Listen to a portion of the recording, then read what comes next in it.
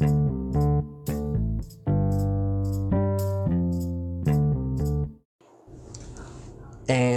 we are recording. There we go. We started up. It's been a long time since I think people have heard an episode, but after a long time, welcome back to the Ghost of Text podcast. It's been a while. I didn't die or disappear. It's been a fun year. I haven't been able to do as much content as I wanted to. I've just been busier than I really thought I would be for that. And so I'm sure for the people that are annoyed that expected regular content, I'm still going to try to drop as much content as I can. Hence this episode here. But we're coming back with a very special episode. I am with the very smart, very talented, and dare I say beautiful Lola Shabuade. Hello. Thank you for having me. Hi, everybody. My name is Lola of Lola's Opinions. Opinions. What would that happen to be? So I actually do have a YouTube channel. It's called Lola's Opinions. And my YouTube channel is basically, I do some commentary, some fashion, some beauty. And so, yeah, follow me, subscribe to my channel. Also follow me on Instagram, Lola Love. And it's so interesting. For my YouTube channel, I originally started it to do movie reviews. And I have done some movie reviews. Like I did some summer of 2019 movie reviews. But I've been doing, as of late, I just wrapped up a TV show, which I reviewed all of season 4 of Insecure on HBO. So if you're an Insecure watcher, I did cover the whole series. I'm about to do a wrap-up cast next week. So yeah, I have a YouTube channel. That's where people may or may not know me from. So yeah. But follow her channel, Lola's Opinions. I watched it. I really like her content. Oh, thank you. You're very thorough and concise with your thoughts. That's what I like. You're very to the point with it. You don't really kind of stretch out before you say the point. You get right to it. I try to do that. One thing I want to start asking is, like, for instance, you review a lot of Insecure episodes. Mm-hmm. What do you like about that show? So what I like about Insecure is I think that it gets very true to life. We don't have a lot of black media period, but specifically in TV, that just kind of show the everyday young black woman experience. I mean, black people experience in general, but especially young black woman experience. So I really like Insecure because you just have like these regular women, right? They're not really feeding into any trope. It's not the strong black woman trope or like the baby mama trope or the Jezebel trope. It's just kind of like, this is like me and my friends. And I never really had that in the TV show because I used to like be a heavy consumer of television. Not so much anymore, but I used to be like heavily consumer of television. Me so too. When Insecure came out, I think it's been about 5 years now because they had like a 1.5 year break between season 3 and season 4. I was just blown away. Like, whoa, this is me and my friends. So I started my YouTube channel early 2019. And so when Insecure came back out in 2020, I was like, oh man, like I have my channel. It's like grown a little bit. I have to review Insecure because like this is a show like I'm deeply invested in and I'm deeply passionate about. Well, good. Yeah. And the podcasts that I've heard of Insecure, they were produced by HBO. So they weren't really critiquing anything because HBO is not going to critique their own content, right? So they weren't really critiquing anything. So I was like, you know what? I decided to review kind of like a type of podcast or a type of review that I would want to see. And so that's what made me like start reviewing Insecure, and then that's why I like it. I think it's just like a really well produced show. And that's a good place of mind to come off of though when you want to make content, is because a lot of people who make really good content are making the stuff that they would want to enjoy or they would want to take a part of, because there's a lot of kinds of content these days, especially in the YouTube community, that I'm sure you can agree with, that's like, if not pandering, it's just not really doing much of anything. Right. Completely agree. or especially like you said with reviewers, I mean, these days a lot of the companies that review stuff are owned by the companies that are making the content. Right. So there's a conflict of interest in that. So I do like a lot of third-party reviewing. And the thing I've noticed a lot lately for me is video games. I always see a lot of like companies that you can tell they kind of got paid to give it a better review or maybe even a worse review. But that is interesting. Are there maybe any other shows you might want to do that for, like episode by episode? I don't know. I've been thinking what is coming out, but like with, the Rona right now, a lot of new TV is like paused because like people can't finish production and things like that. So I don't know if I'm going to be doing any more like episode by episode coverage. But I do think that it's certain shows that I've watched that I definitely want to do coverage over. Maybe it's like a series coverage or like a season coverage. Like Hulu has a show called Normal People that I really enjoyed, and I think I'm going to do some coverage over. It was just a 1-season miniseries, 12 episodes and done. And I think I want to do a review over that. Hulu also has Shrill. And then there's a couple of old shows that I watched that I'm definitely thinking about doing a review, like Frasier, which is one that I love. Scrubs, which is one that I love. Scrubs actually just came out with the podcast with Zach Braff and Donald Faison. Oh, really? Yeah, doing a rewatch of the show. So there's a couple shows that are in the canon. So I'm open to doing it. If I'm going to put one more show in your ear to try out on Hulu, it's not a Hulu original. It's from FX. It's called Fargo. Fargo is one I was going to cover because this new season has Chris Rock in it. It does. It has Chris Rock, Jason Schwartzman. Yes, I was going to do coverage of Fargo. I love that show. It's the most intense, like, crime show I think I ever watched. Yes, I've actually never watched it. I've heard nothing but but good first things. Season is enough to make your brain explode with how good the content is. Yeah, I've heard it was really good. I like watching it because the guy Noah Hawley, who helped write and direct it, it was very interesting because he directs the show and he writes it as a 10-hour movie instead of writing it as a series. So it's edited and filmed as a 10-hour movie, and then they just slice it. Nice. But no, Fargo was definitely one that I was going to try because I really the trailer, didn't really give anything away. It was just like Chris Rock and then the other guy, his name is leaving me right now. But I was like, I think I'm going to watch Fargo. But then with the Rona, they couldn't finish up filming, so they had to push the release date back. But there's other 3 seasons on there, and what makes it so good is it's anthology based. So each season is a new crime and a new story, and they bring in celebrities in each season. So the first season's big one was Martin Freeman from Sherlock, and Billy Bob Thornton, the little guy, and who else was in it? The guy from It's Always Sunny in Philadelphia, Dennis from It's Always Sunny in Philadelphia was in it. The second season had Kirsten Dunst. Oh, I love her from Bring It On. And then the third season had Ewan McGregor. Okay. So they and the third season also had Professor Lupin from Harry Potter. Oh, nice. He was playing a mob boss. So Harry Potter. We're gonna get into Harry Potter. We'll get into Harry Potter. But yeah, okay. So I think I'm gonna go check it out. So speaking of movies, and stuff like that, and actors, like what's your favorite movie? Oh my gosh, what a loaded question. I don't know. I don't really have a favorite movie. I can give you movies that I love to watch that no matter what, I can always go to it. And honestly, I'm just going to say the Harry Potter series. I'm going to cheat a little bit because it's 8 movies because 7 is split into parts. 2.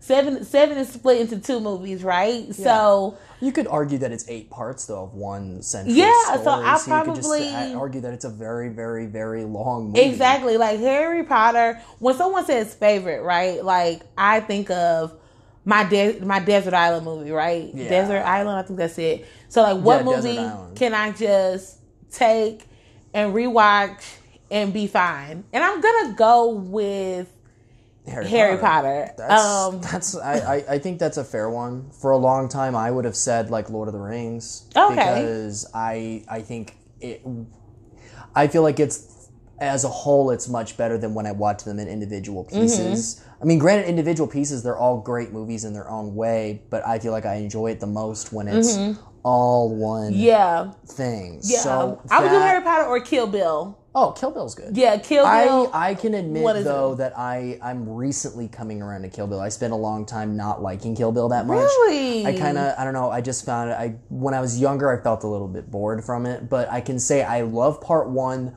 Part 2, I like certain things about part 2. Mm-hmm. I'm not as wholesome loving of part 2 as I am part 1. Part 2 is not as action, but part 2 has some good, I just felt like part 2 iconic fight scenes. I feel like part 2 wasn't as tonally consistent with the first one. It felt like 2 movies. It didn't feel like one whole movie divided into 2 parts. Although he did write it as one whole thing. Yeah, but it just they did seem very separate. Yes. They seem very separate. They feel separate. So that I would think was probably why I didn't like part 2 as much as part 1. Mm-hmm. But that's cool. So speaking of that, like, do you have a favorite director, favorite filmmaker? So my thing with directors is that when I was thinking about this question, I really came to the conclusion that I don't really have a favorite director. I have directors that I like, but when I think about the directors that I like, there's no director that I've seen all of their whole body of work. There's no director that I've seen everything they've done, or even everything that they've done that I've even liked. That's kind of hard because, you can't, for instance, Steven Spielberg. I love Steven Spielberg, but I can wholeheartedly admit I have not seen every single one of his movies. Mm-hmm. So I guess say okay, this director directs something. So when I think of favorite, right, I'm thinking this director directs a movie. I'm going to see it. It doesn't matter. I'm going to see it. And the closest person that I have to that, which is going to be so cheesy, and don't cancel me, would probably be Guy Ritchie. And the only reason why I'm going to say Guy Ritchie is because he has made 2 of my, rewatchable movies. People don't really buy movies anymore, right? Well, I don't feel like people just, buy movies anymore, right? But, the last, 5 movies I bought, or the only movies that I've bought on video on demand are Guy Ritchie movies, and that is The Gentleman that came out in 2019, which was really good. I'm obsessed with, and then King Arthur, which I feel like people really slept on. King Arthur. I was gonna say King Arthur kind of felt like a sleeper hit. It's gonna be more of a cult classic. Yes, I feel like people really did not give King Arthur. Is what I liked, and it really. I think it came out in 2017, but. People really slept on that movie, and it's fine. People love to sleep on Charlie Hunnam. It's fine. But so yeah, Guy Ritchie is someone that I really like. Paul Feig is someone that I really like. And then of course, I don't know Paul Feig, because he's cheesy. He's giving you the cheesy Here's the thing though. He hooks onto his cheesiness in his movies, but I feel like he doesn't have the same discipline other directors have of trying to expand on that. He doesn't have the range. He does not have the range. Because it's one thing to be cheesy, but then I think when he took his cheesiness of, say, something like The Office, when he wrote The Office and was working on that, and he would build off of actors' chemistry and have them do that, he kind of focused on that too hard for his other stuff. When I saw Ghostbusters, his version of Ghostbusters, I was like, you picked really great actors to be in this. Each one of these people was individually funny, but he just threw them in scenes and was like, improv. Yeah. And it's but it's one thing when it's people working in an office space that have worked together for years versus these new friends that are meeting up and they're supposed to be killing ghosts. This isn't, it's weird to just kind of build off of that. And especially when you work with Ghostbusters, something where the comedy is written like buddy comedy. So it felt and the characters might not necessarily have that chemistry, or not the characters, but the actors or actresses in this, instance of the one that he directed might not have that chemistry. However, I am a fan. I love Melissa McCartney, and a lot of my favorite Melissa McCartney movies he has directed, which is why I had to say Paul Feig, because Did he direct Tammy? I don't know if he directed Tammy, but I know he did Bridesmaids. I know he did Heat, and I know he did Spy, which are 3 of my favorite Melissa McCartney roles, especially Spy. I actually bought Spy on DVD. Oh, really? Yeah, and then Jason Statham, Spy was, I don't even like. I'm looking at his face right now. It's leaving me. But Jude Law. Yeah, Jude Law. I didn't even like Jude Law, but Jude Law was really good in Spy. Like, I really enjoy Spy. And I really like a lot of Melissa McCartney's earlier, like, funny, like, slapstick films were with Paul Feig. So I had to name him. And then, of course, I still love the like Malcolm D. Wood, who did like The Best Man and Girls Trip. So, like, of course, those are movies that I adore. Oh, yeah. And then my friend who just passed, John Singleton, who did like Boys in the Hood. He did which was one of my favorite movies for the longest time, Baby Boy. So yeah, of course, like, I have those who made, like, you know, black classic movies that, like, I can definitely rewatch all the time. I mean, Best Man Holiday was like the amount of tears that I shed in that movie theater, and I was like, stop crying, but I could not stop. So yeah, those are some directors that I like. It is weird when you find a movie like that, isn't it? Like, yes. where, like, you're in a movie theater packed with people, and, like, you, like, cannot control how, like, emotional you get. That's how I was in Best Man Holiday. For me, that was when I saw Silence. Okay. Which is funny because I normally don't like Martin Scorsese's, like, newer movies. Mm-hmm. But that movie, like, hit me so hard. And it's like, I would say that the movie's objectively good. I just personally can't, like, go back into it that much because it just destroys me. Mm-hmm. Because it's a very painful movie to watch, but it has a lot of... I don't know, it's one of those movies where you find the hope yourself as an audience member. When right. You watch it. It gives you a very visceral reaction. Yes. Like, the reaction is very... And honestly, I really like Martin Scorsese. I have not seen... Maybe I haven't even seen like half of his discography, but if you've filmography. Seen one, you've seen them all. I probably should say filmography because he's a director. But I just like his style. I like his swag.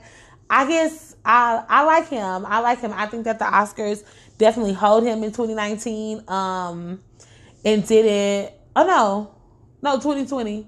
Oh no, 2019. I don't know. Whenever the last Oscars was, I guess 2020. I guess it's 2020 because the Oscars in February, right? Yeah. Child, with this Rona, I don't know what day is it. I don't even know.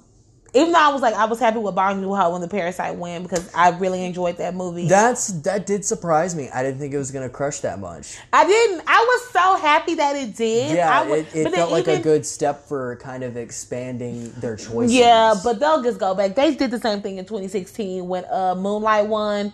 And then... Oh my God, was that cringy shit where they, like, read the wrong card? Yeah, with La La Land, and they're like, oh, La La Land won, and everybody's clamoring, like, what's going on? And they're like, oh no, it was really Moonlight. Yeah. That's so awkward. So the Oscars will throw a bone every, 4 years presidential election, I guess. I would say Green Book was throwing a bone. I don't know if that's controversial. Green Book was so trash. Like, okay, thank you. Oh, no, okay, thank you. I don't even know anyone in real life who likes Green Book. I don't know anyone in real life who likes Green Book. I don't know. I feel like Green Book is one of those movies that opens the door for, like, so many fake pretentious people to talk about it and be like, this movie was so deep. Blah, blah, blah. I'm like, well, first of all, let's take a step back and realize this movie is directed by the same guy that made Dumb and Dumber.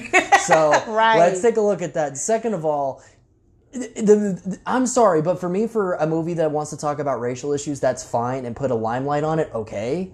But you have to do something more than racism is bad. Yeah, it was so elementary. Like, I literally don't know. I don't know anyone in real life.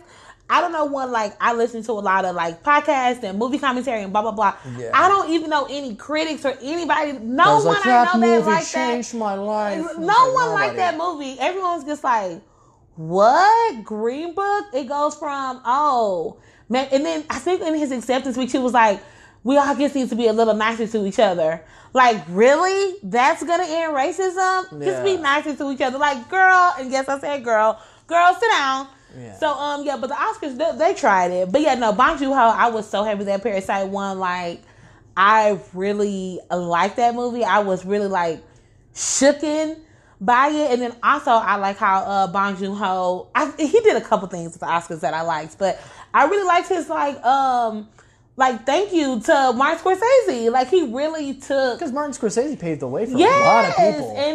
And he did a thank you to Quentin Tarantino. Like... I don't think we've experienced it yet, but I feel like Quentin Tarantino's going to start this new generation of directors. Well, I do love Quentin. And then his, like, half thank you to... whoever directed The Joker... Oh, you're talking about Todd Phillips? Todd Phillips. He was like, oh yeah, and Todd Phillips. Because the Joker was trash. But anyway, let's not shake the room. Let's not shake the room with the Joker was trash. But it was. But I would say that I'm willing to hear it's trash from the writing standpoint. I just don't want to. I feel like there's the cinematography was nice. The cinematography for me was the music. The music was phenomenal. The music was good, and the cinematography. I will give you those two things. Music in that, and the cinematography. I loved the color grading.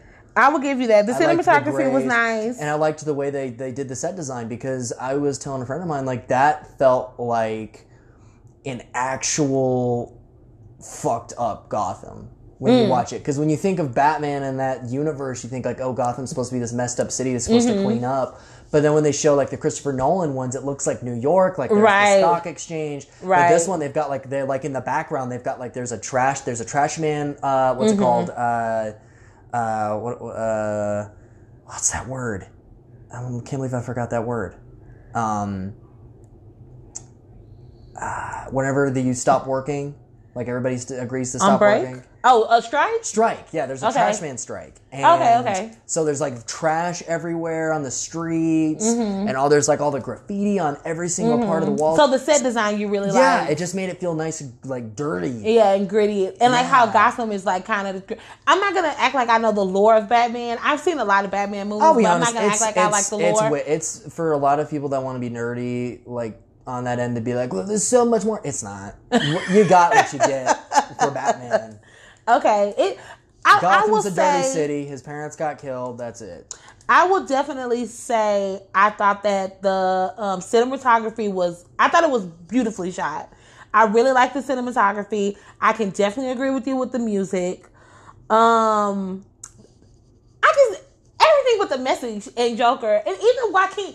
I love Joaquin Phoenix. I think that this performance, I think he deserved his Oscar. Yeah, Joaquin is he loves to like get inside of the role. He's an actor's actor, right? Mm-hmm. So even like him and Her, like I didn't like the movie Her, but I loved Her. I liked what he was doing in Her.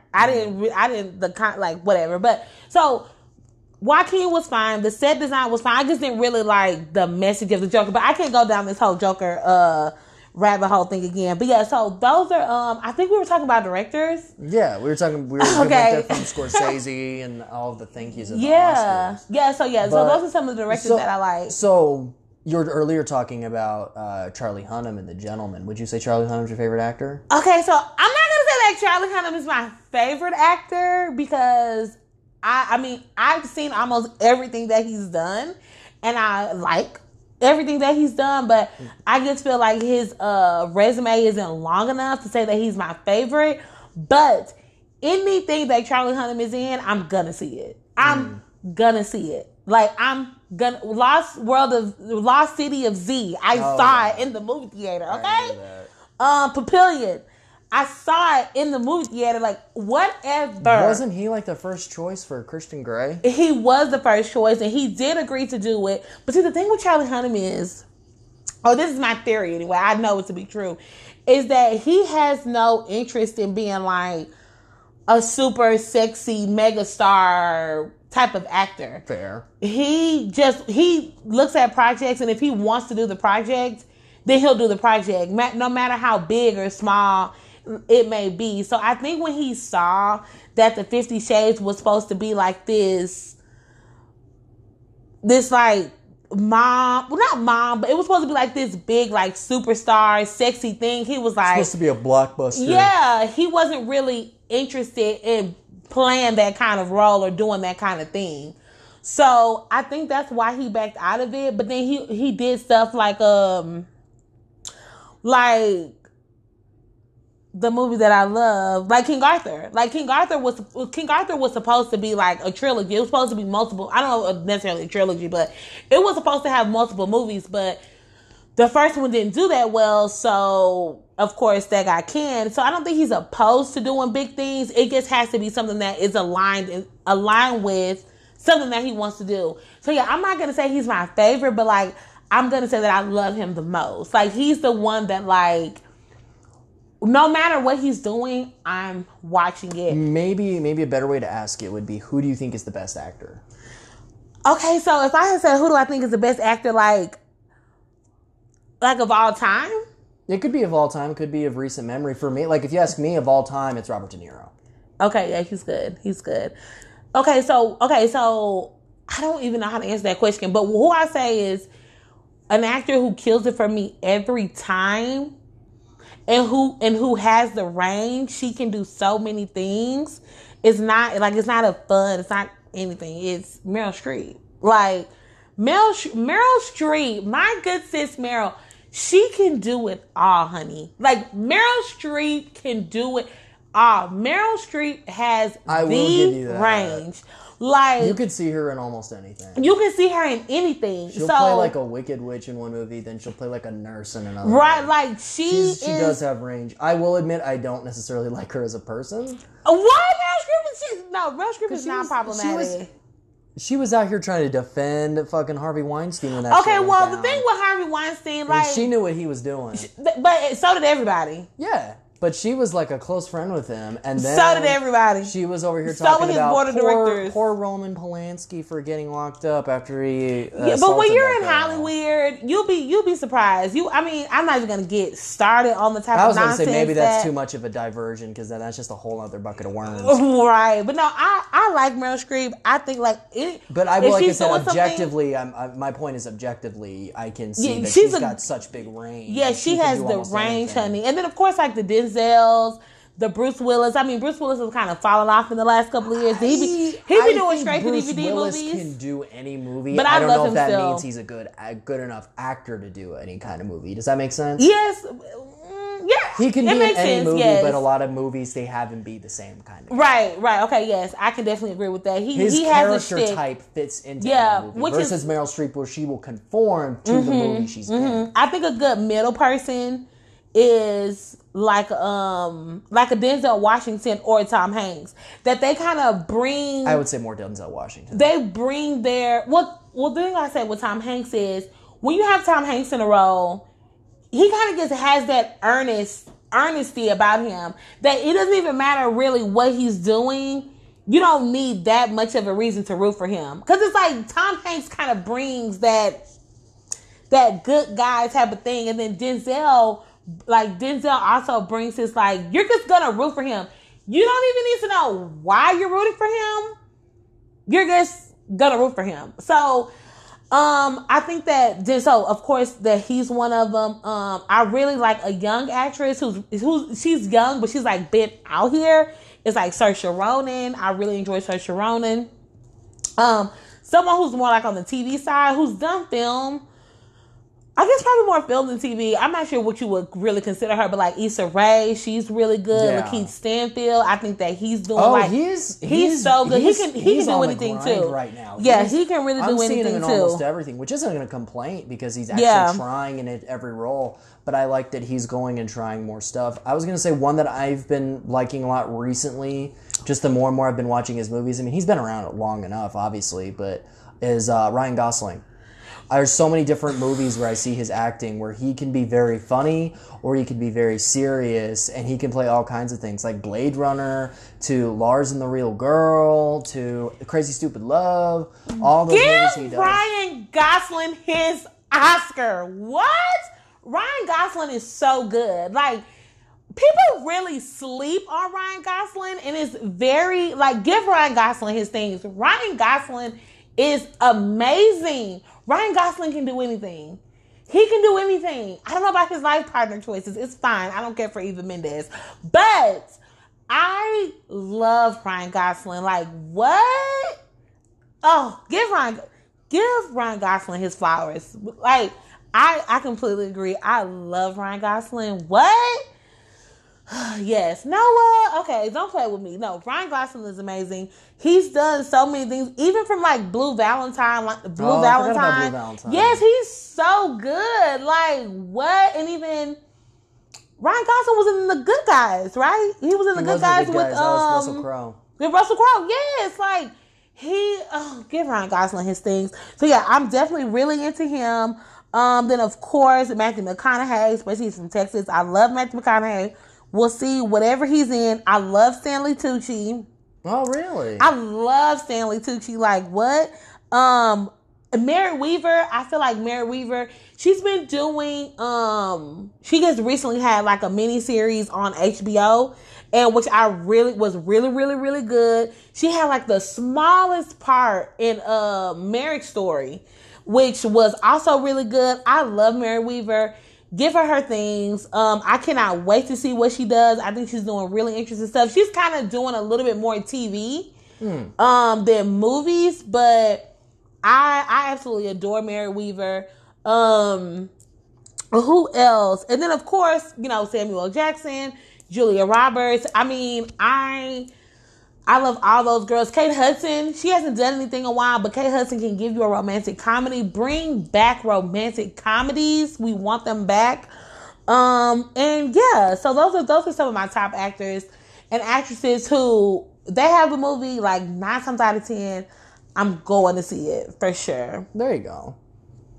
But those movies, I feel like actors like that can switch up in all those different roles. It feels like weirdly in the last like year or so, we're not seeing as many new actors that are trying that.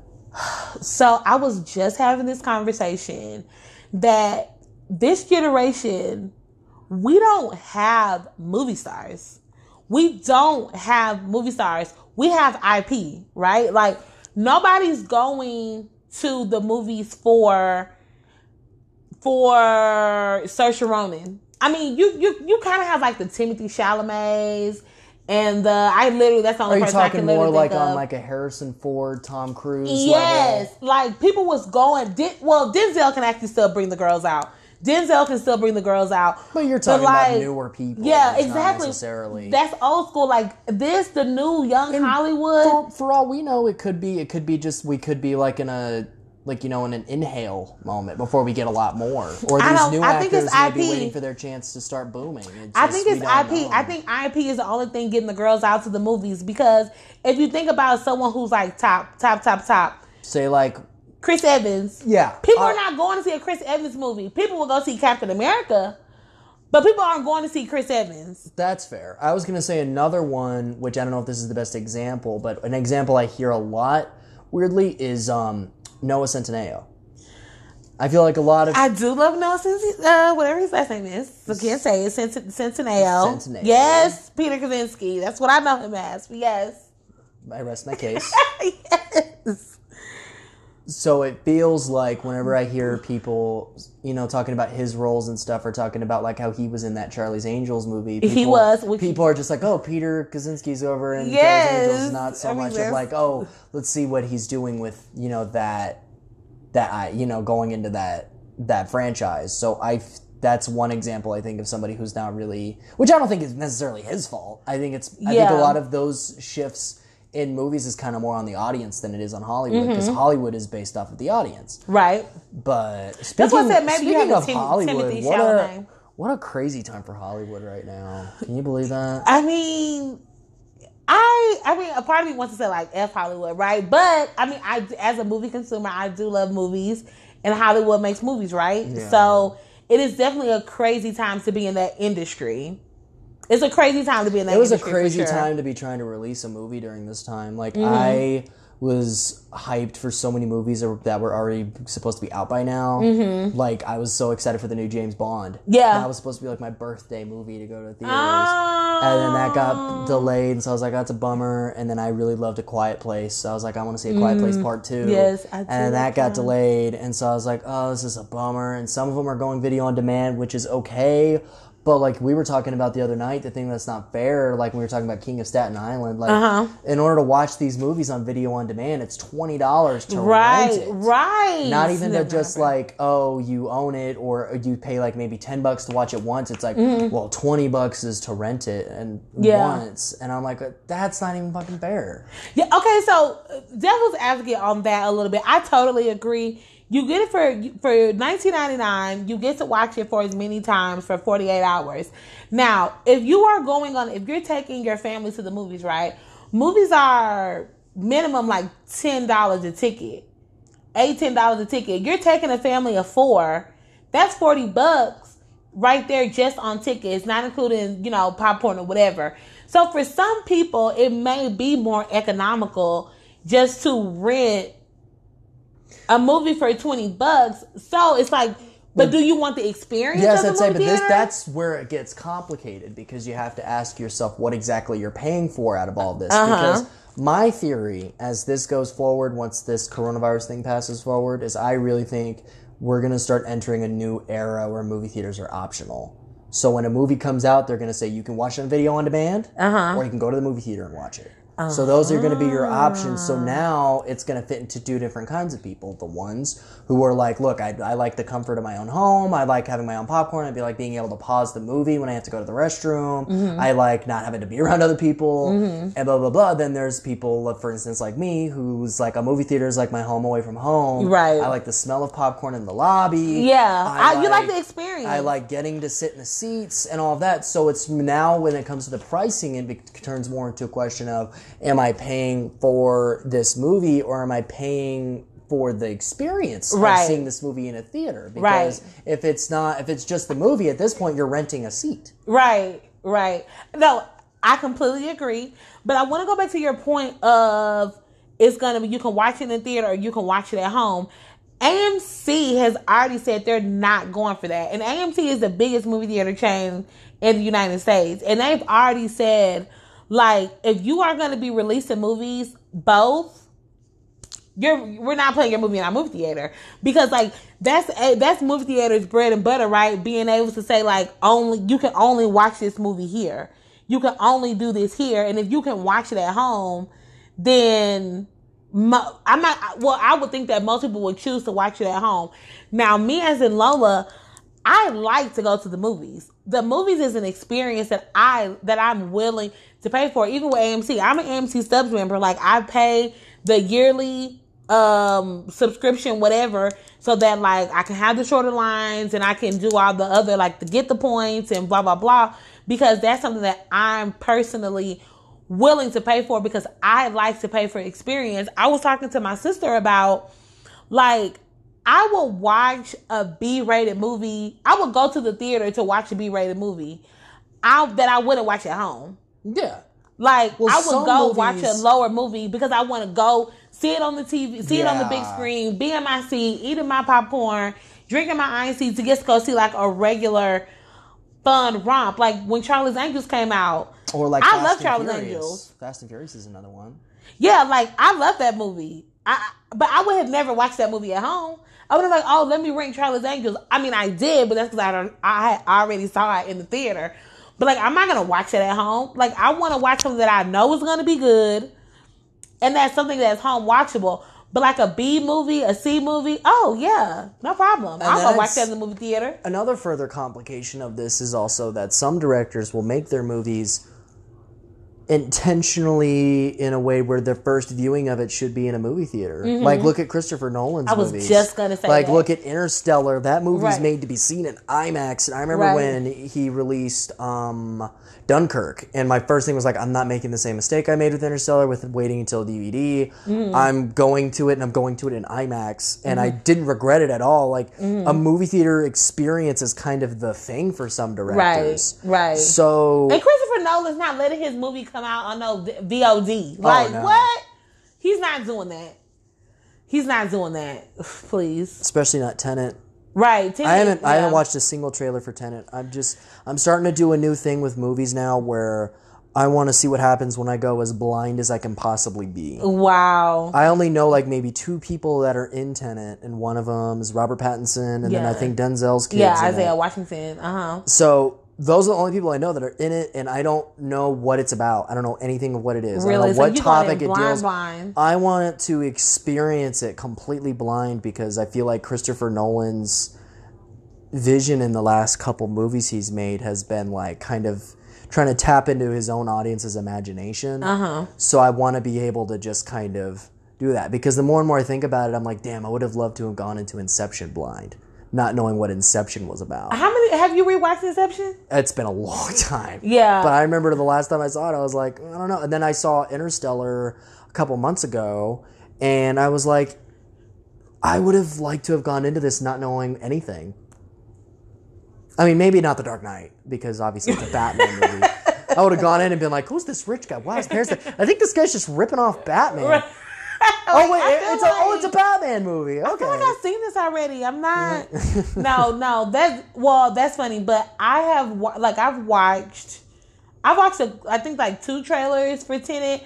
Tenet would have been like I would have went to see Tenet. I would have went to see Tenet. Like I don't even care about. I'm not like, oh, Christopher Nolan, I gotta go see his movie. I gotta go. I'm that way with his movies. I gotta see it. I'm not even that way, but like me and my husband would have went to see Tenet Friday night, like day night. Like we would have went to see that movie because that's what we do. That's what I like to do. I like to go to the movies. Like I like to go to the movies. Like so, as far as like the state of the movie theater and the movie experience, I personally feel like when we do open back up and get to some type of normalcy, I think that people are going to be so starved for being at home, watching movies at home, doing stuff at home, that the movie theater industry is gonna peak a little bit. Now, don't get me wrong, movie theaters have been on the decline since forever. 2020 already was going to be really bad for movie theaters because, like I said, IP is what really drives movie theaters and the movie business. Like even last year, I mean, we had some big movies come out last year. I mean, Avengers ended last year. We had Lion King. We had Aladdin. But I mean, all of that stuff is IP, right? Like none of that is the last big. I mean, what was the last big box office that wasn't IP? That wasn't franchised? Yeah. Baby Driver is the last one I could think of. And Baby Driver came out in 2017. Yeah. So that's 3 years ago. Like... But again, that's off of my personal memory. For all I know, somebody could argue and be like somebody could probably tweet me after this and be like, what about this movie? And right. Like, I'm trying to think. What was the last that was not IP? I can't think of anything. Like the last big blockbuster. Yeah. That was original. I don't know. I feel like originality in that field's been kind of long been that way. And I feel like it's been that way since like maybe 2005. Because I feel like my theory has always been like once George Lucas was done with Star Wars, it turned into everybody trying to fill the gap of Star Wars. And everybody trying to recreate that. Yeah, recreate that franchised vibe of like, okay, once we release a new one, the fact that we can sell its name is enough to get people in the seats. Uh-huh. So I feel like that's just my theory, and I could be completely wrong on that. Or it could have been even earlier than that. I mean, franchising has been long since before Star Wars. I mean, they did it with Jurassic Park. They did it with they did it with Star Trek movies. They've done it with everything. And even before then with, like, say, for instance, Charles Bronson films, like you would say, like, the original Death Wish movies, those would be, franchisable. But I just feel like Star Wars, for what we know, for franchising as we know it, that was after Revenge of the Sith in Star Wars. It was just a gap that needed to be filled for those producers in Hollywood. Yeah. But... I don't know, and so far now with the movies right now, speaking of the video on demand thing that they're releasing, is just I feel that they're not really giving the right kind of movies to put on demand that make people really, really, really want to watch it. Like the only one I felt compelled to watch was because of my little brother, and that was the Scooby-Doo movie, Scoob. Uh-huh. And that one actually was pretty good. I thought it was a pretty good movie.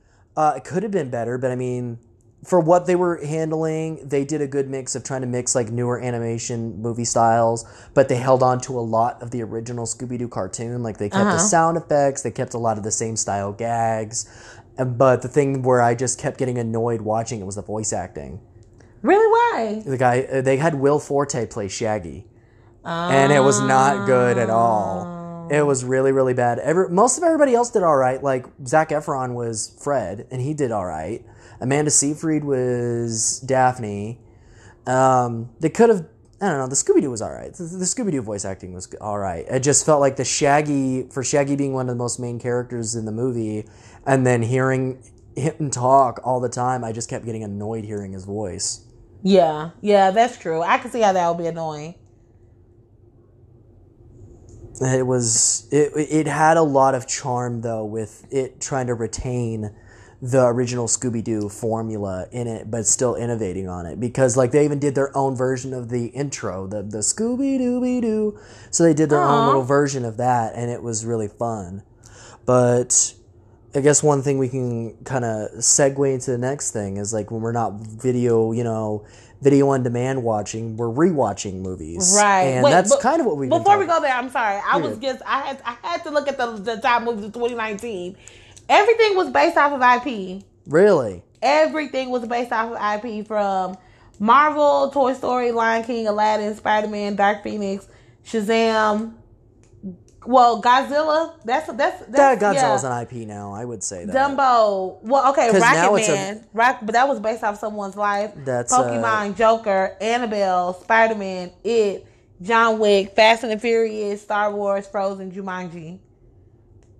Top 17. Jumanji. I will be devil's advocate for Jumanji, considering how new it is. It was Jumanji 3. No, but look how different these Jumanjis are from the Robin Williams Jumanji. But it doesn't even matter. It was still Jumanji 3 from the other one with the. It's still a okay. Maybe I'll give from you the that. Dwayne Maybe Rock one. Maybe I'll give you that. Then. Yes, it's still.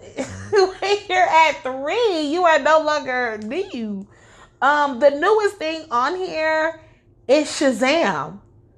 That's like the newest thing. Shazam felt like a movie of its own kind, though, even for it being a superhero movie. It felt a lot like I was watching like Big with Tom Hanks. That's right. That was the vibe it gave me. Right. Everything more else, than it did a superhero movie. Right. Everything else is literally 2 or 3, or it's Marvel, or it's like Aladdin or Lion King, which is just live action from a cartoon.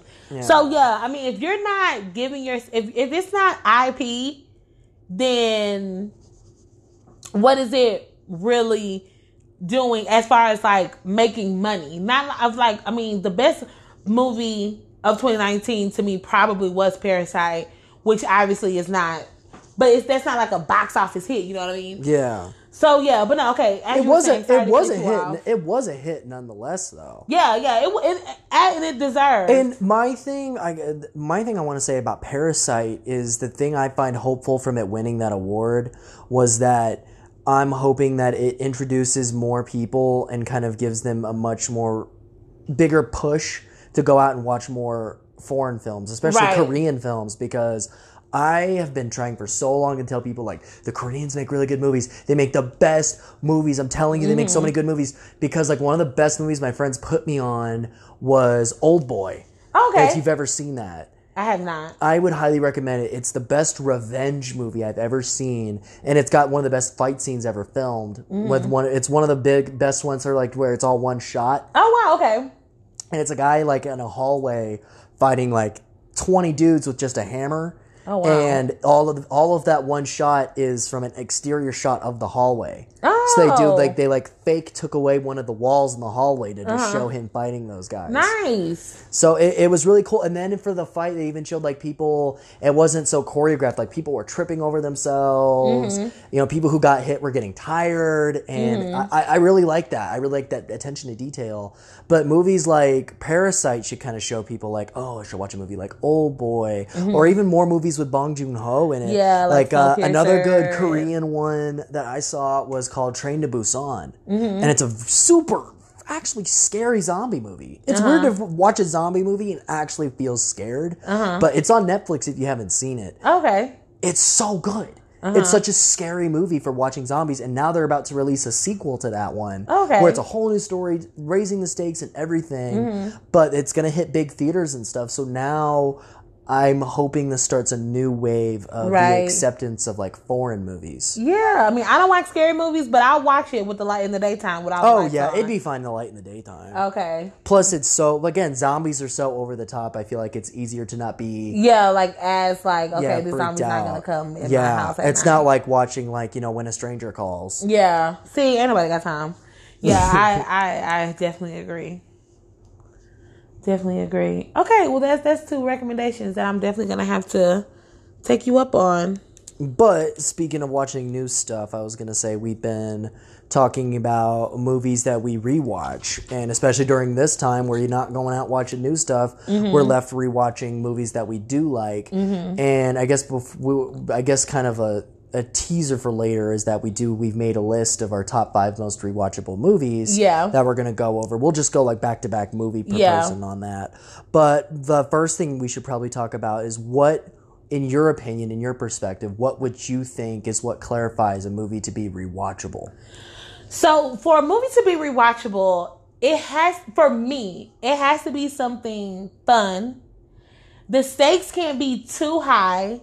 The story can't be too tricky because I'm watching it in and out. I'm going to the restroom. I'm at home. Someone might call my name, so I don't have to pay like that much attention to detail. But most importantly, it just has to be fun. It has to be fun. It doesn't necessarily have to be funny, but the stakes can't be too high, and it's just like a nice, like, feel good couch movie. So like a movie to me that's recent, that's super rewatchable, that no one likes but I loved, was the Charlie's Angels, the Elizabeth Banks version of Charlie Angels that came out in 2019. Like, that movie is so super rewatchable. Like, it's so rewatchable. I feel like me. and I don't mean to say this to insult the movie, but I just feel like that's probably a good example of like dumb fun. Oh yeah, for sure. Yeah. And that's what, to me, a movie has to be dumb fun to be rewatchable, or not even necessarily like dumb fun, but it just has to be fun, like Sex and the City. Yeah, something light. Something are there frothy. movies? Are there movies you would say, in your opinion, that are like so bad they're good? Probably something like, I didn't think that movie was bad, but it will be something like a Knocked Up or something like that. Like, I'm a fan of Seth Rogen. I know a lot of people don't understand how he's been able to make kind of like the same type of movie over and over again, but I love them all. This, like, I will still go to the theater and watch them. I enjoy, like, any Seth Rogen movie, because they're not really, with the exception of Superbad, because I feel like Superbad had a very good message. It actually broke my heart. But we'll get into Superbad. Yeah, but like, I love those kind of movies. Those are like the epitome of rewatchable, because it's like, they're so no stakes. They're no stakes. They're silly, would not happen in real life, but like, I don't know, they're funny, and I just like to watch them. But I guess the broader question of it is, would you say that a movie has to be objectively good in order for it to be rewatchable to you? Not at all. Not at all. Like, I mean, was Charlie's Angel like a good movie?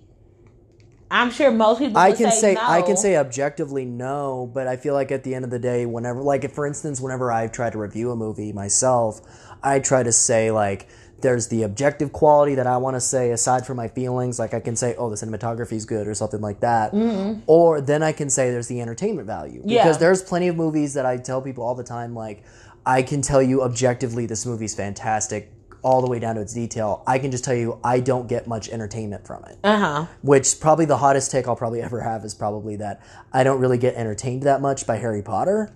Although I can admit objectively it's amazing. That Everything is a steamy take. Okay. The Harry Potter series is a 10 out of 10. I can admit that. But I can just say I don't get entertained as much. I get too distracted by it. And I'm somebody who just kind of, and I don't necessarily nitpick it.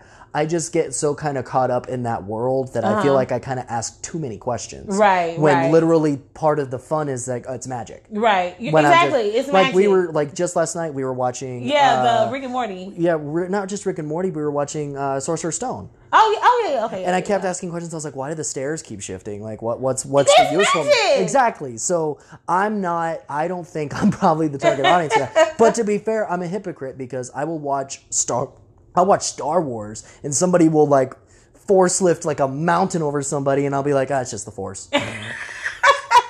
So maybe next time we should say it's just the Force. Yeah. Everybody. So, yeah, if we watch Star Wars and you start picking apart the plot, which you really can with Star Wars, I'll just be like, it's just the Force. Mm-hmm. We're good. Okay. So I would say...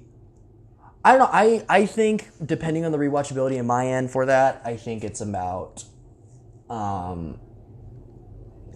I would say a lot of it has to be about what personally entertains you, which probably feels like a moot point, kind of like redundant to say because it's your personal thing.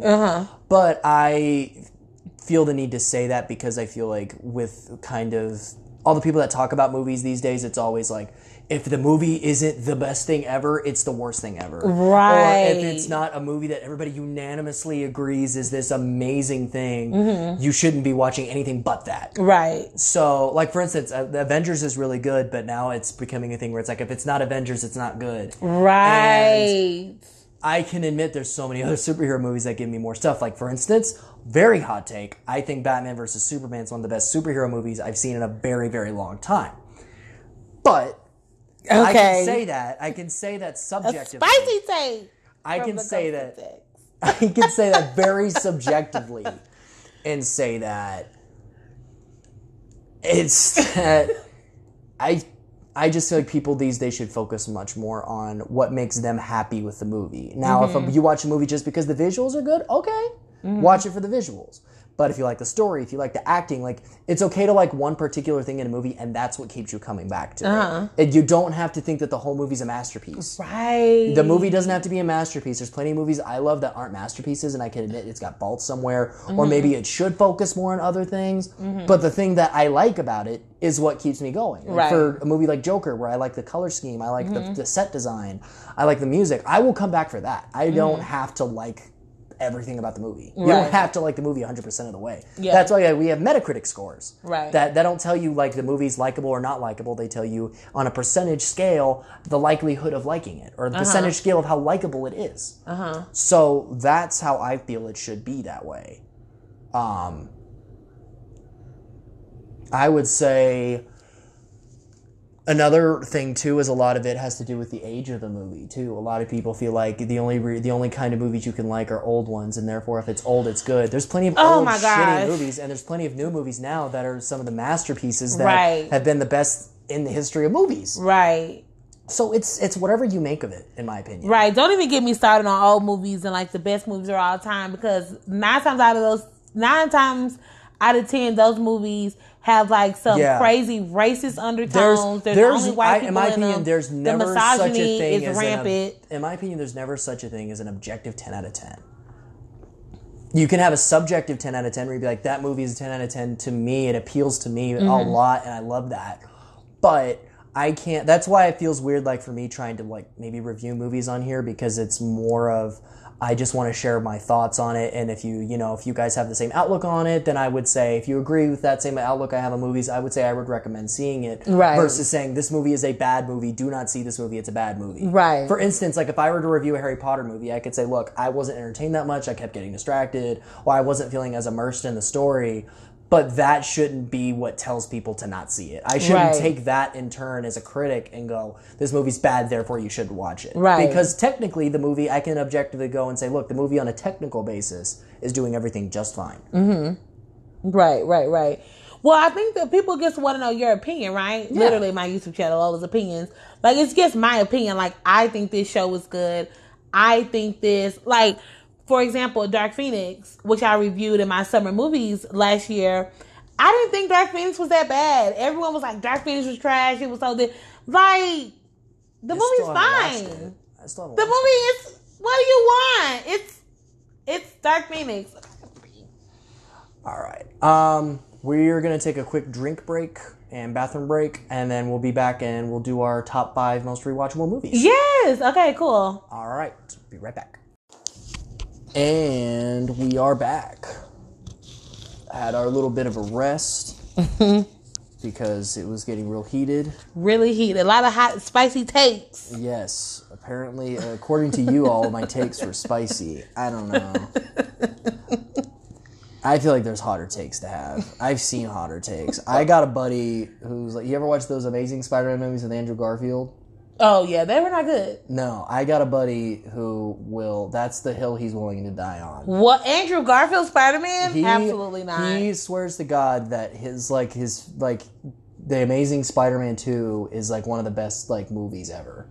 No. That's the hill he's gonna die on. I don't know what his perspective is on it. I don't know where he's getting that from. I'm gonna respect his opinion because he actually is a really smart guy and he knows a lot about his movies. And, you know, he's got a lot of good insight on stuff, but that's just the one thing where I'm like, really? That's what you're... No. Like I said, I might be weird. The hill I'm always willing to die on is Batman versus Superman. Ugh, okay. That's my hill. Hot take. That's my hill I'm willing to die on. Maybe Justice League a little bit, but yeah, I don't think Justice League for a while I tried to defend Suicide Squad, but now I can just say Suicide Squad's just dumb fun. I will rewatch Suicide Squad, but I didn't think that Suicide Squad was that bad. But see, I think the writing was really bad because it was like so rushed, and they weren't sure whether or not they wanted to be serious or funny. Okay, but I liked the action. I liked the character dynamics, but I feel like it could have been a lot better. But speaking of rewatching, we are here talking about. We made a list of five rewatchable movies that we really like. At first, we were calling it top 5, but on further thought, we were both just kind of like, we're just going to say the movies as we're going, because I feel like ranking it's going to kind of mud the waters here, right? Agreed. Versus just talking about why these movies are good rewatchable movies. Okay, but I have a question. Wait, did we talk about can a good movie not be rewatchable? Oh yeah, I think there's plenty of good movies out there that aren't like as rewatchable. Like for instance, movies that are super long. Like part of the thing is length. There's like a ton of really good movies that are like extremely long. Like for instance, like part 3 of Lord of the Rings. I think that's the best part in the trilogy, but I really have to. It takes a lot of commitment for me to watch it because I'm going to sit down and watch the whole thing. Mm-hmm. So it's not as rewatchable because I have to take into account, do I really have 3 hours of my time to watch that? Right. Which is why I don't like watching movies at home. Yeah. Because it's just like, am I really going to sit here for 2 hours or an hour and a half or an hour and 45 and just sit down and watch this movie? Yeah. Like, I'm not going to do that. Like, there's other stuff I could be doing, which is why I don't like watching movies at home, because am I going to go to a movie theater? Am I going to go have an experience for 2 hours? Absolutely. But I'm not about to just do that at home, which is one reason why. For instance, I prefer going to the movies. I haven't rewatched Avengers Endgame since I saw it in theaters. Even when I got Disney Plus, I just haven't gone to it. I think I saw it in theaters twice.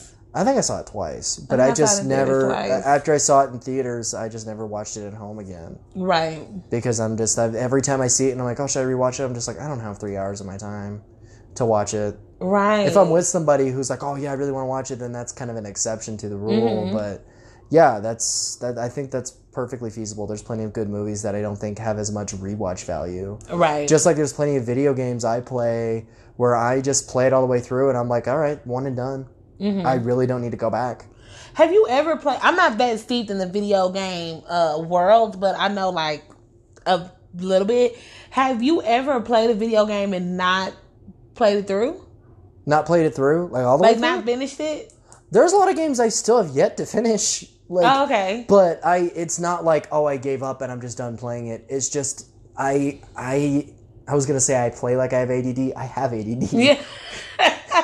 I literally, my brain's just attention span is just like, I'm in the mood to be like in a shooter, or I'm in the mood to play the Spider-Man game, or I'm in the mood to be, doing fantasy stuff. So my mood shifts all the time for what I want to play. So there's so many games that take me a while to play because I don't stay consistently in the mood to play it. Even when it's a new game, like the game you and Tommy have been seeing me play a lot is like the Dark Souls games. Like I'm a new fan of these Dark Souls games, but they're very challenging and intense, and it's just like sometimes I'm not in the mood to go through that hard of a grind. Right. I'd rather just go through like, maybe I want to do a more story-driven thing or stuff like that. So I play like every single kind of gaming genre, so it's just hard for me to stay focused, but...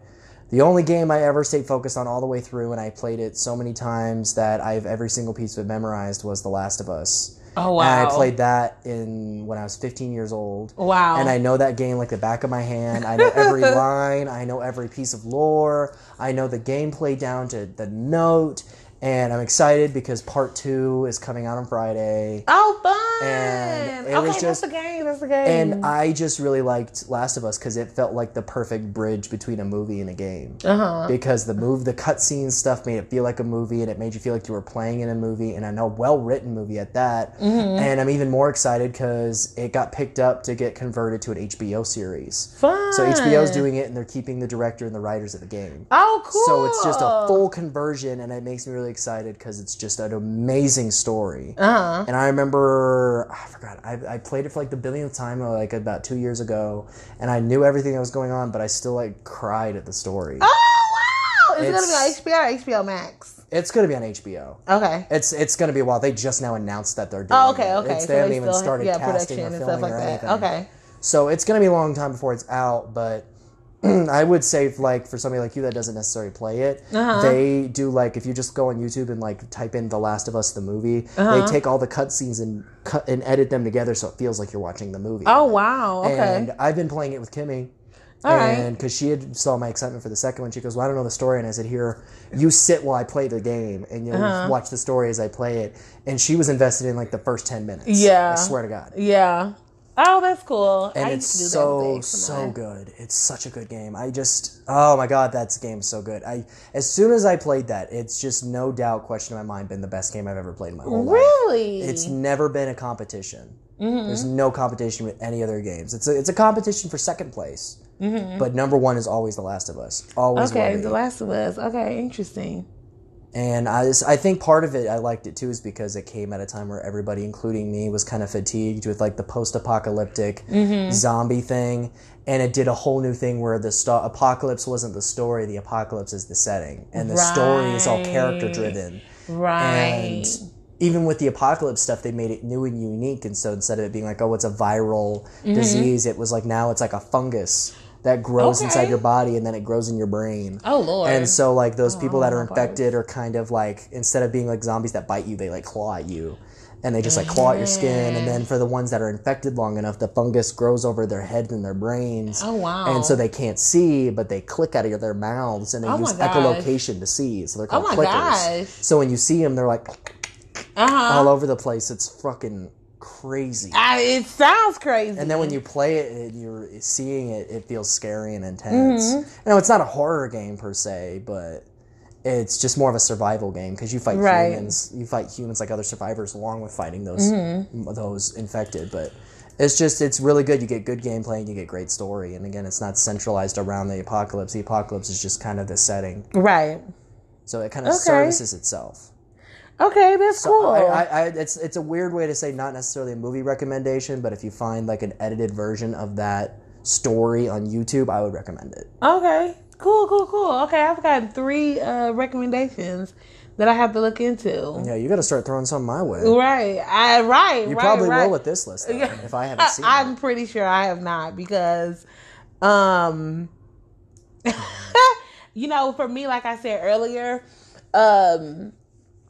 for something to be rewatchable for me, it just has to be like fun and frothy and lighthearted and just like a message that like I can take like within my life. Yeah. So I resonate with that. Mine is not anything like too deep or too. It's like very just like fun. For me, it's a lot of it, like you said, is the story. If I feel like it's resonating enough with my life or my views on things, it's much more easy for me to jump back into. And then for me, a lot of it's also technical. So if I really like the visuals of something, or I like the way they go with the cinematography or even the music, it's another reason for me to come back. Right. Which I'll bring up one of those examples. Yeah, I mean, but I'm definitely a fan of like cinematography, and it's something that's shot very beautifully. And like, you know, okay, so there's a difference between something that's shot beautifully and something that's like beautifully shot. Yes. So like Joker is something that's like shot beautifully. Shot beautifully. Because like the what we're looking at is like ugly. It's like grungy and gritty, but it looks like so like real and just like crisp, and it like makes you have like a reaction to it. Versus something like Queen and Slim, which is a movie that I did not like. Well, I'm not gonna say I didn't like it. The movie was good. It just had some problems, but the problems that it had were like pretty big. But it was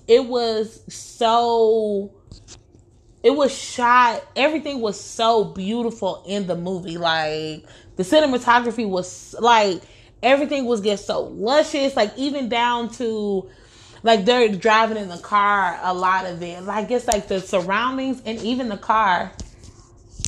Oh,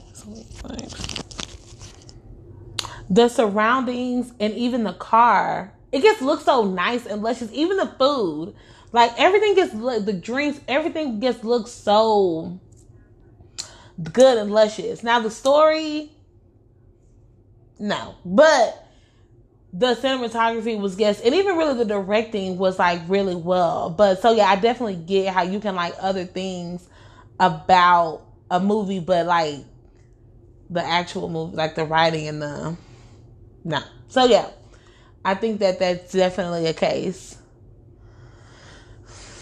So yeah, yeah. So I think that answers the question: can a good movie not be rewatchable?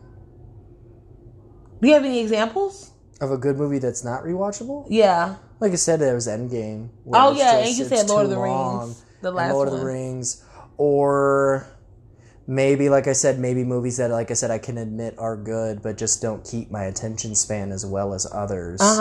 Like even like I said, if I was going to use Kill Bill as an example, Kill Bill is an example of a really good movie, but I don't pay attention to it as much, so I wouldn't value it as high as a rewatchable value when it's going to probably end up being background noise for something else that I'm doing. Like I might pull out my Switch and start playing it. Right. I don't feel as enthralled by it as I would. Okay, drag say me. Something Okay. Else. But we could start with our list. Yes. I'll let you go first. You can pick your first one and why you like it. Okay, so I'll actually start off with Kill Bill. All right. Oh, wow. Goddamn. As you just dragged it. Yeah. So well, that's why it's your rewatchable movie, not mine.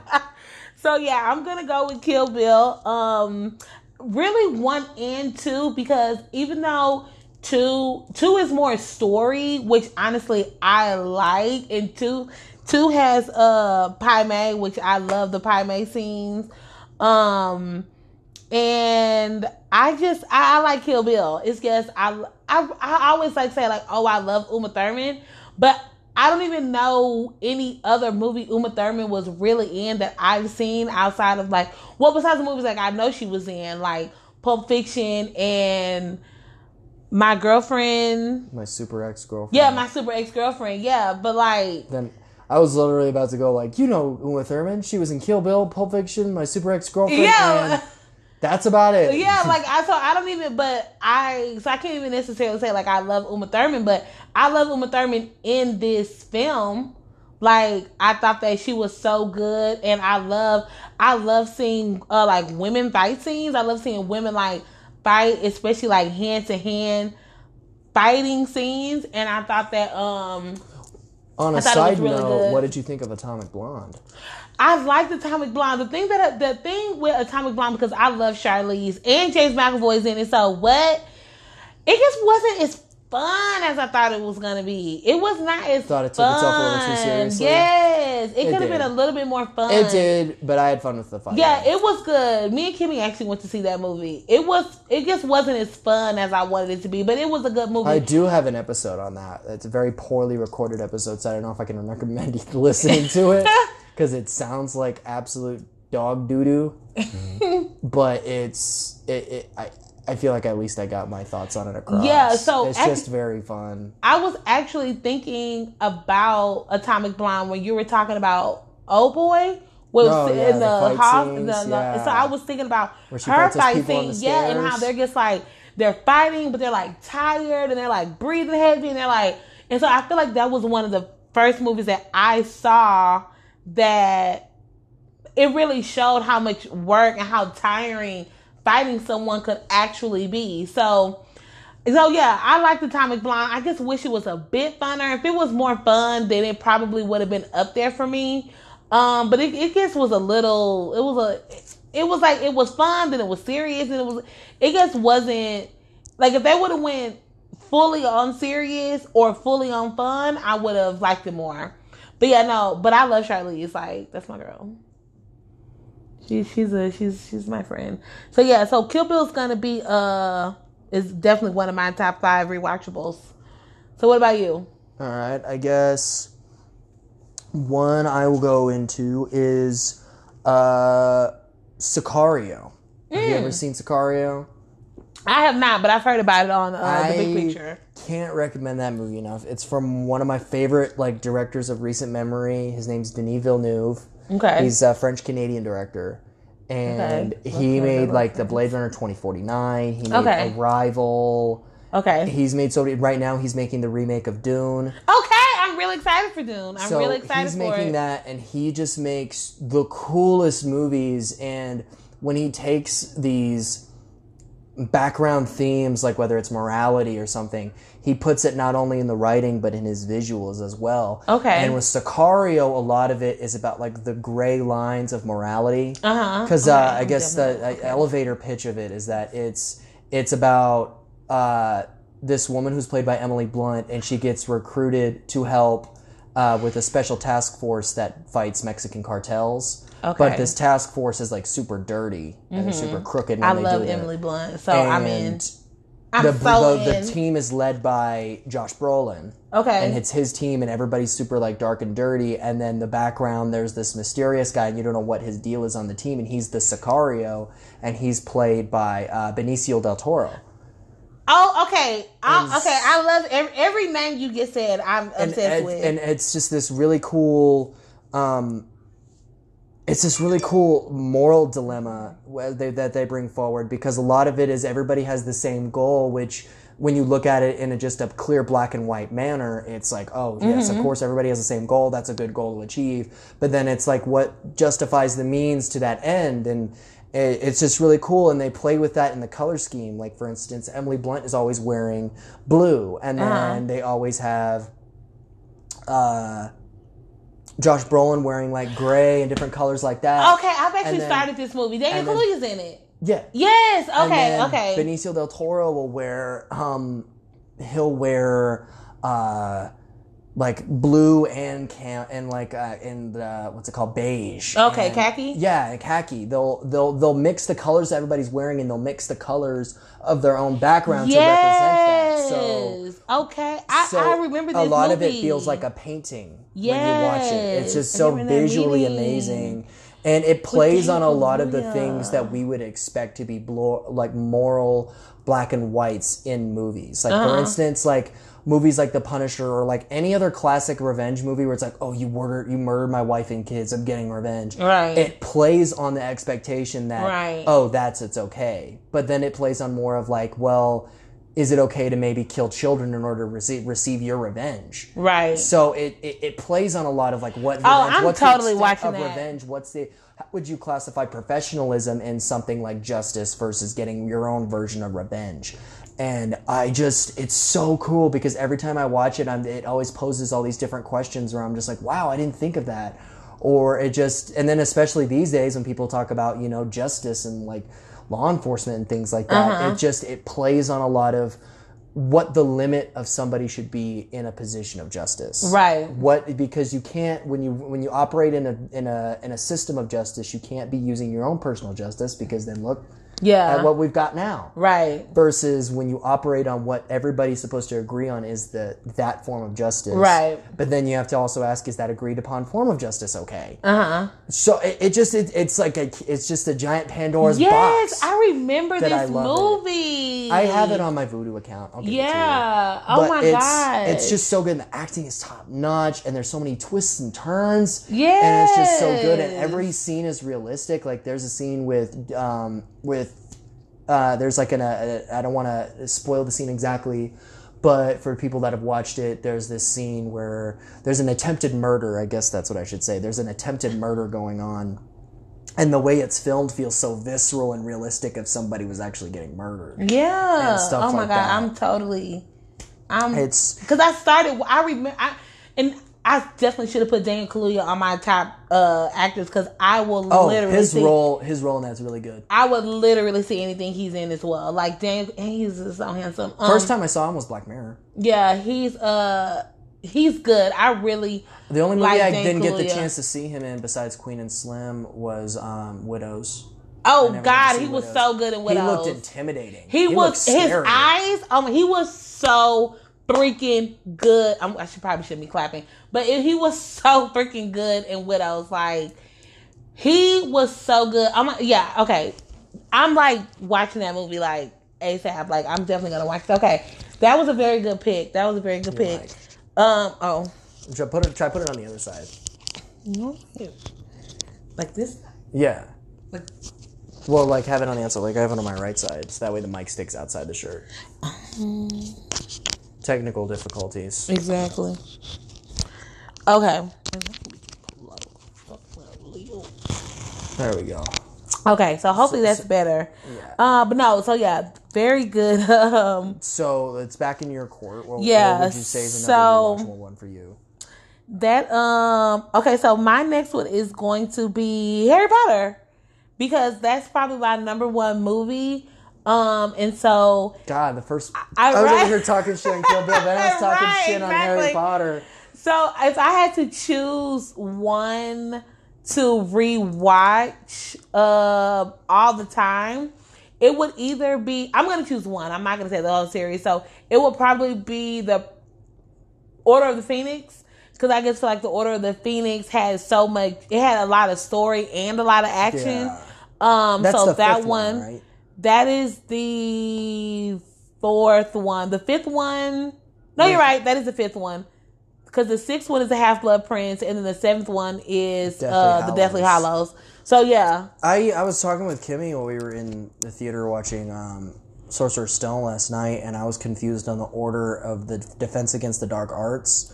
Which one is the one where there's that old lady that's always wearing pink and stuff? Oh yeah, that's was that Order of the Phoenix? That's Order of the Phoenix. Yeah, I forget which one also was the one with that guy that had the giant eyeball. That is Goblet of Fire. Okay. Moody. Okay. Yeah, I think I'm getting it now because I know the third one was that guy that was a werewolf. Yeah, Prisoner of Azkaban. Yeah, that was Lupin. Yeah. So that one I knew for sure, and then the second one is the guy that's a fraud. And yeah, then I never saw the sixth one, so I don't even know. Yeah, that sixth one is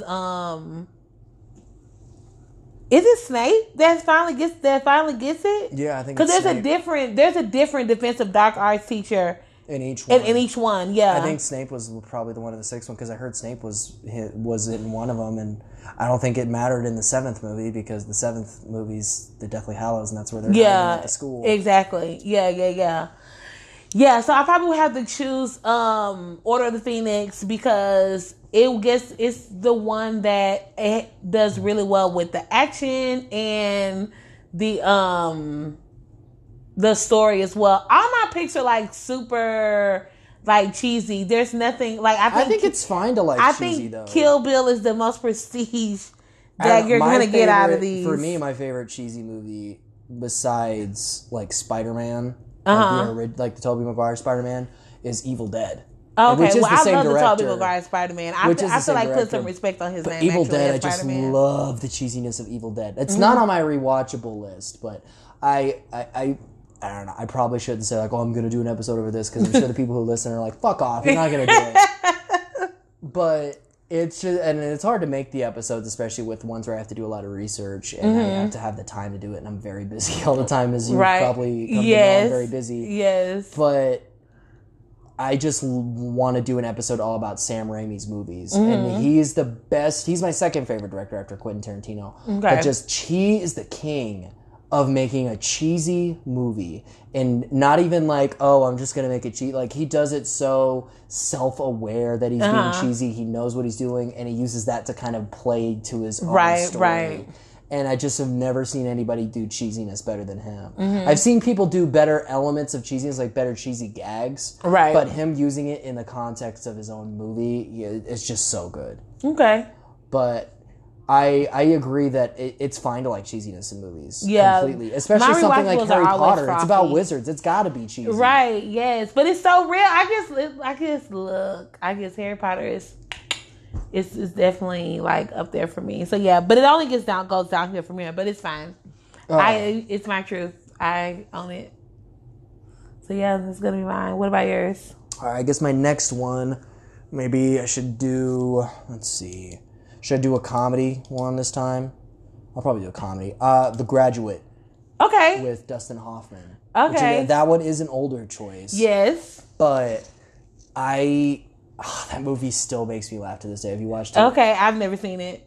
That's another one I would definitely recommend because I'm a big fan of like awkward humor and like cringy, awkward silences from people saying shit. Oh my gosh! And the character is super relatable to me, the main character, because he is somebody who just will like awkwardly just like accept what's going on with the situation because he's too awkward to say no. Like somebody who's so afraid of conflict that he'll just be like, if somebody says something to him that he doesn't agree with, he's like, yeah, that's okay. Yeah. That's okay.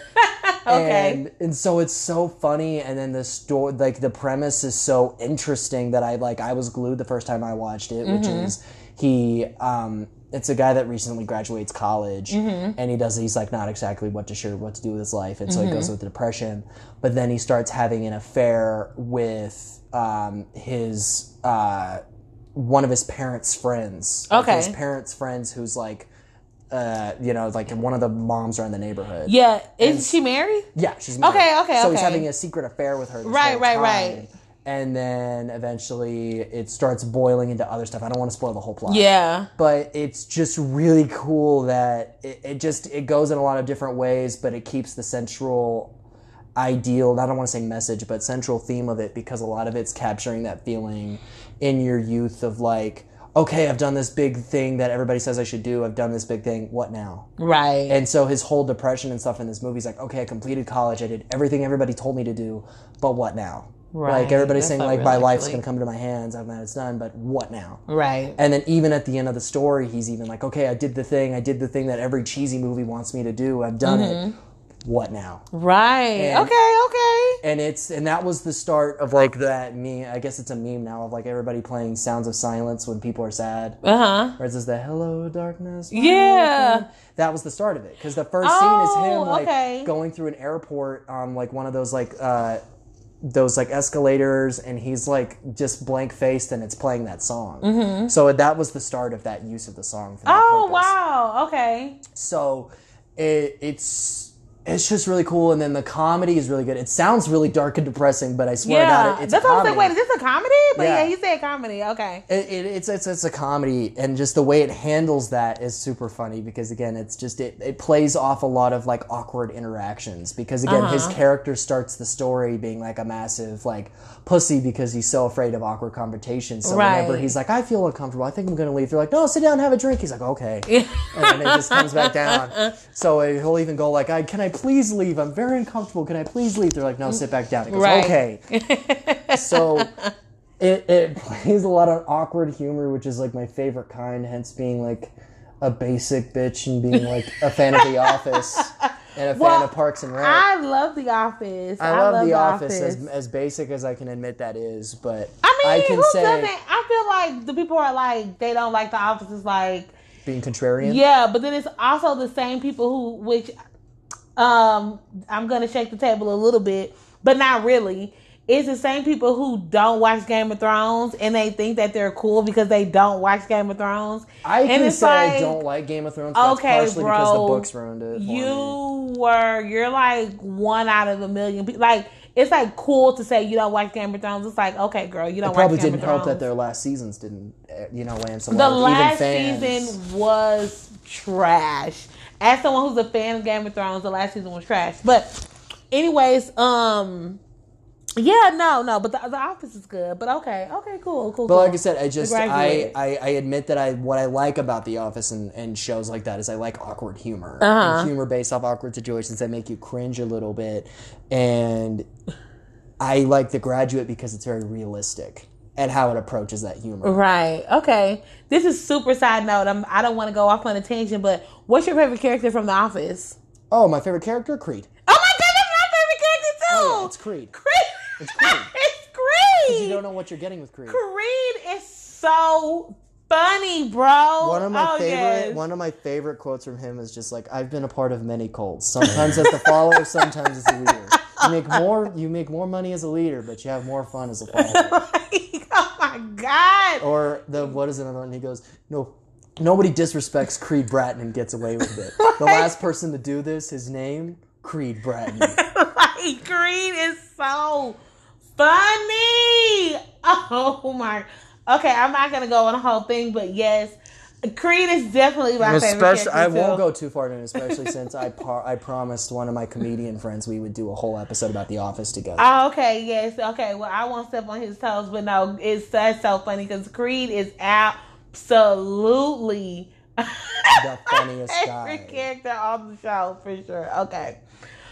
Okay, so my next one is gonna be definitely an oldie but a goodie, but I'm gonna have to go with Casablanca. Oh, really? You're a Humphrey Bogart fan. What? Okay, I'm screaming at this point. Yes, Humphrey. I really like. Humphrey made me want to smoke cigarettes. No, not really, but that's how it was back in the day, though. I love even like the Maltese Falcon was so good. Like, I love Humphrey Bogart. I think that he was just so cool. He was just so cool. That is an era of Hollywood we don't really get as much, where it's just there's a lot of these celebrities that just embody cool. Yes, he's so cool. Even people that, I don't know, do you have any other favorite older actors on a side note? Because I don't get to talk about that much with people. Oh, that's funny. I mean, I did like, it's not anything like super spicy, but like Gene Kelly, like, of course, Singing in the Rain. Of course, everybody always talks about Gene Kelly, but nobody talks about the other guy who I can't even remember his name. A lot of people talk about Grace Kelly, too. But I liked Gary him. Cooper.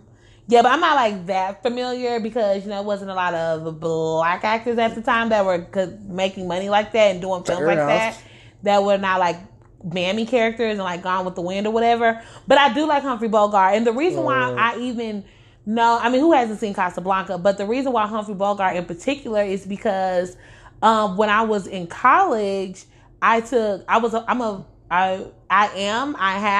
minor was philosophy. Mm-hmm. So I took a philosophy and film class, and we watched, not a ton, but we watched a couple of Humphrey Bogart's film, and I was just like, I like him. Like, he is cool, man. Like, I like him. And so I, after I watched some of his movies in that class, I went and just kind of like, I bought Casablanca, I bought Maltese Falcon, I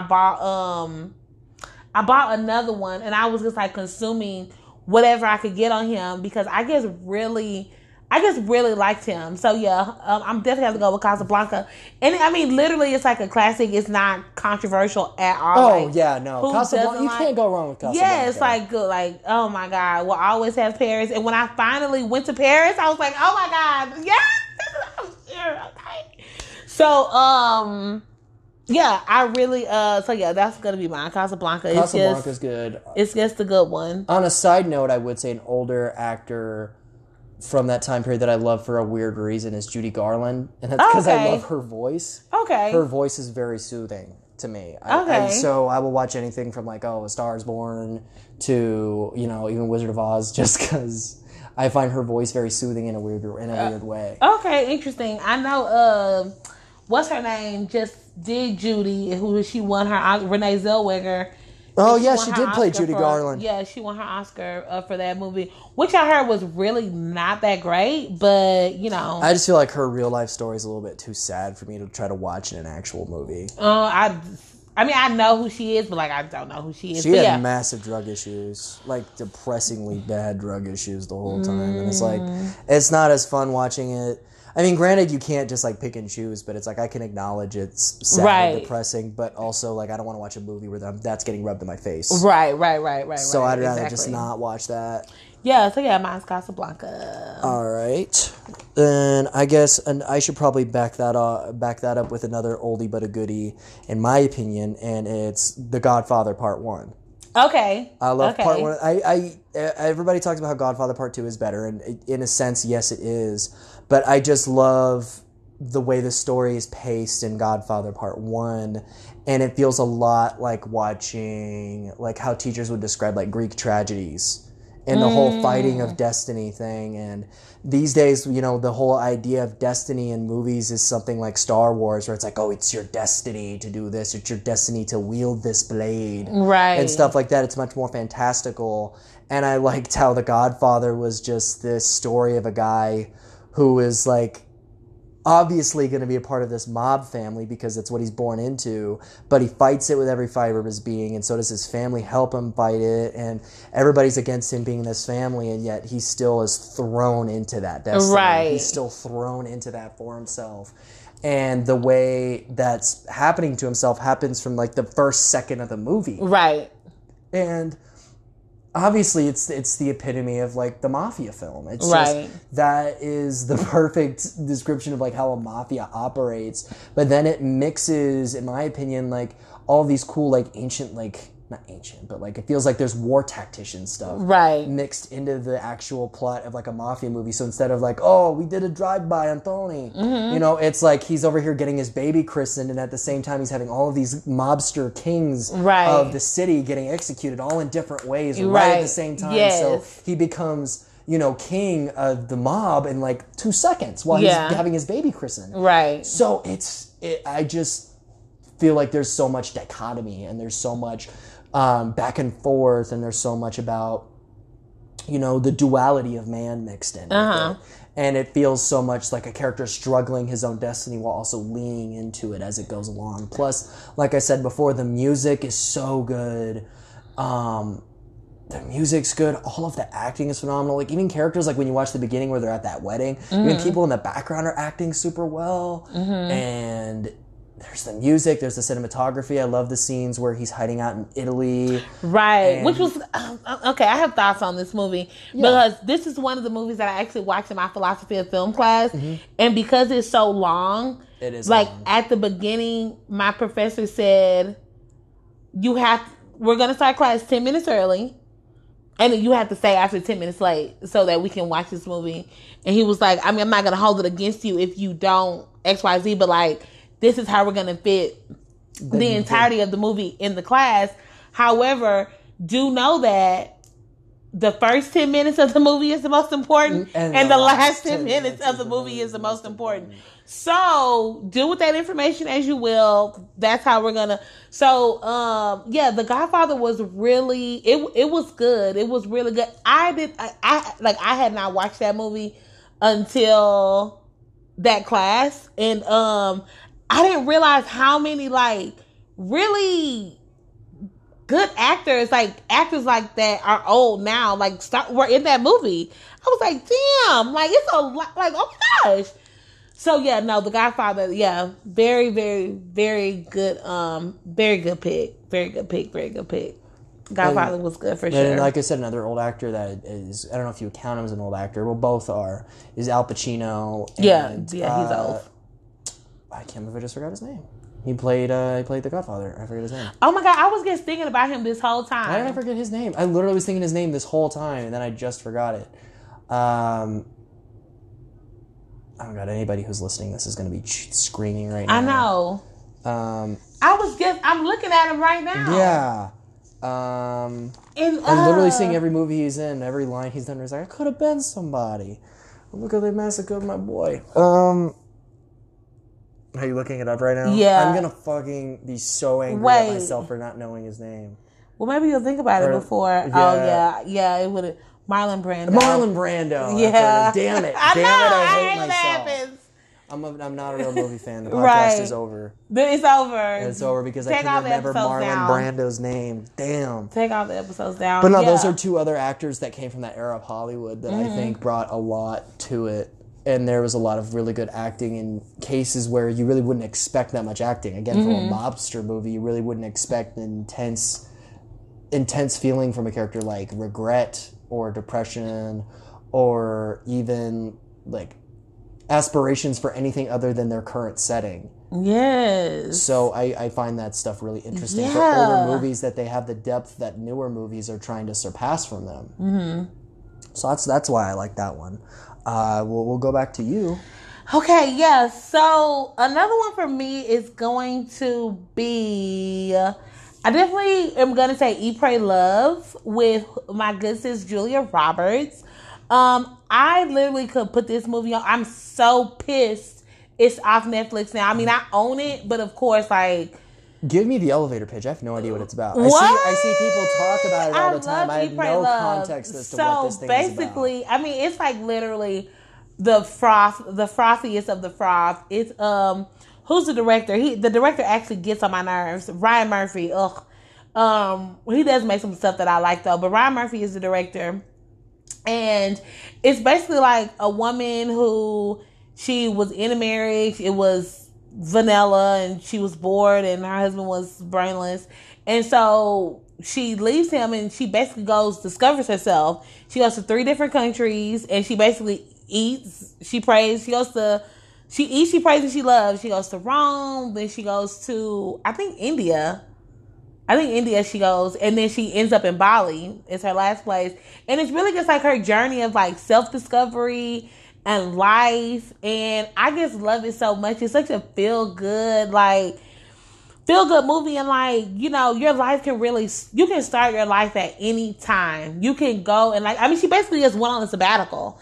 And I mean, I love Julia Roberts. Javier Bardem is also winning. I love Javier Bardem. Javier. He is so handsome. I've ever since I saw him in No Country for Old Men. Yes, oh my God, he's another one who can do anything. I'm willing to see what he's doing. Yeah, he's in it. I love him and his wife. Villain.